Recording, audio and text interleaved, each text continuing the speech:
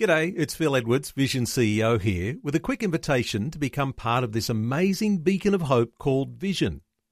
Together we can put our love into action to help people of all kinds build or rebuild their lives on the truth of God. Please consider the part you can play during our upcoming Visionathon appeal, remembering that it's your support that makes Vision possible, including this podcast. Audio on demand from Vision Christian Media. Exploring faith and the future. Neil Johnson and Bible teacher Dr. Kameel Majdali. We've been spending some time talking about the Old Testament book of Joel. Let's talk some more about Joel today. But Kameel, not just a book of judgment, but there are tremendous blessings that come through this book of Joel. The outpouring of the Holy Spirit is predicted. Well, this is, of course, the crown jewel of the whole book in terms of the blessing of God. Please remember, Neil, that God is in the business of bringing life, bringing blessing. God is a giver, not a taker. The thing is, we need to do it on His terms. When we choose to do it on our terms, then there's trouble. And it's amazing the independent, proud, arrogant spirit that so often plagues us as humanity, as people. And we mess it up again and again. Sometimes we never learn our lessons, even if we are highly intelligent.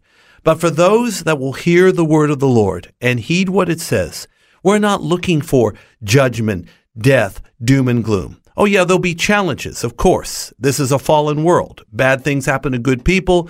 Good things can happen to bad people. All of it is temporal. God will rectify everything. He will right every wrong, and He'll reward every right. We have no doubt about that. But the thing is, the book of Joel does speak about the day of the Lord and the darkness and the gloom, which is really appropriated to people who aren't in God. But if people will turn to God, then it's like a switch is flicked, and instead of darkness, the light begins to shine. So in chapter 2 of Joel, he speaks of a future universal outpouring of the Holy Spirit. And I believe that we've seen this fulfilled even in our day.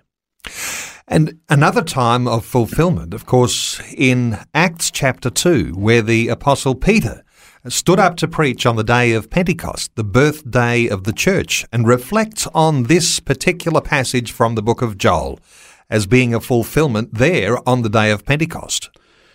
This passage in Joel 2, verses 28 and 29, is repeated in Acts chapter 2. As you say, the birthday of the church.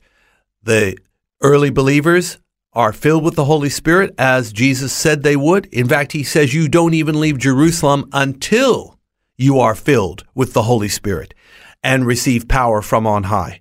This is, of course, the only plausible explanation of how 11 surviving apostles, not counting Matthias, who are scared out of their wits when Jesus is arrested. How are you going to commit the birth of the Christian church to such a band like this? And the only logical answer is that they partnered with God via the Holy Spirit.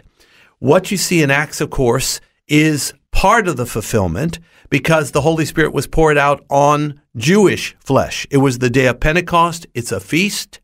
And you have people, Jewish people from all over the diaspora.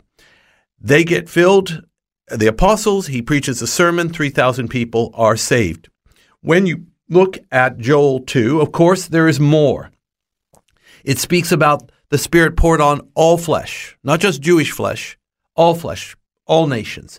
And it talks about signs in the heaven and in the earth, blood, fire, pillar of smoke, including that popular phrase, the blood red moon.